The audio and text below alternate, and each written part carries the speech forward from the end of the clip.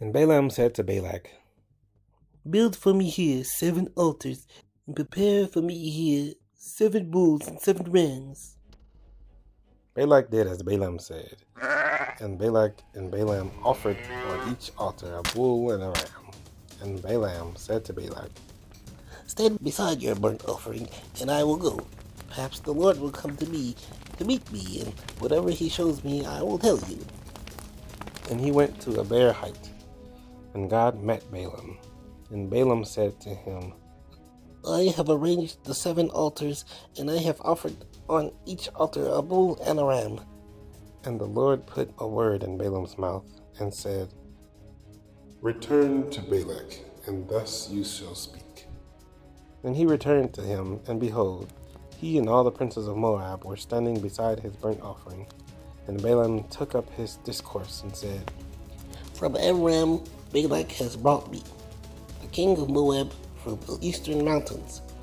Come, curse Jacob for me, and come denounce Israel. How can I curse whom God has not cursed?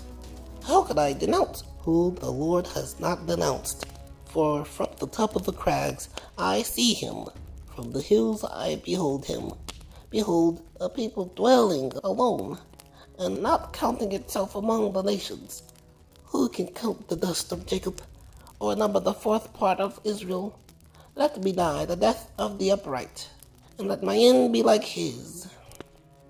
And Balak said to Balaam, What have you done to me?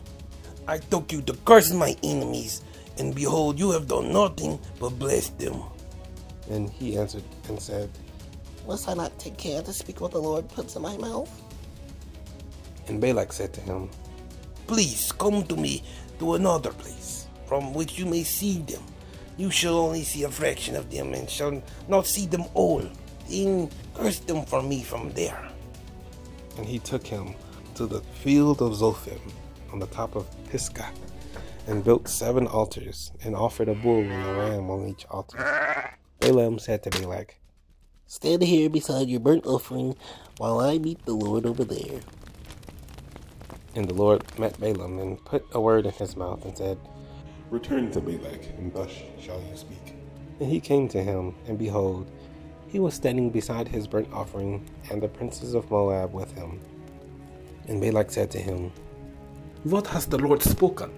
And Balaam took up his discourse, and said, Rise, Balak, and hear. Give ear to me, O son of Zippor. God is not a man that he shall lie, or a son of man that he shall change his mind. He has said, and will he not do it? Or he has spoken, and will he not fulfill it? Behold, I receive a command to bless. He has blessed, and I cannot revoke it. He has not beheld misfortune in Jacob, nor has he sent trouble in Israel. The Lord their God is with them, and the shout of a king is among them.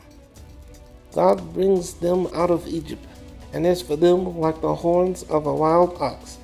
There was no enchantment against Jacob, no divination against Israel.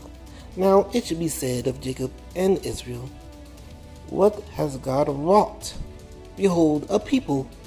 As a lioness it rises up, and as a lion it lifts itself up. It does not lie down until it has devoured the prey, and drunk the blood of the slain. And Balak said to Balaam, Do not curse them at all, and do not bless them at all.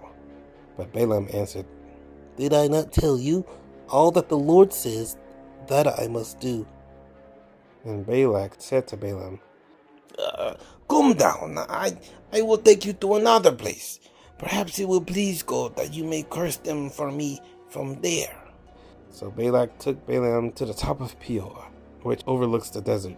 And Balaam said to Balak, Build for me here 7 altars, and prepare for me 7 bulls and 7 rams. And Balak did as Balaam had said, and offered a bull and a ram for each altar.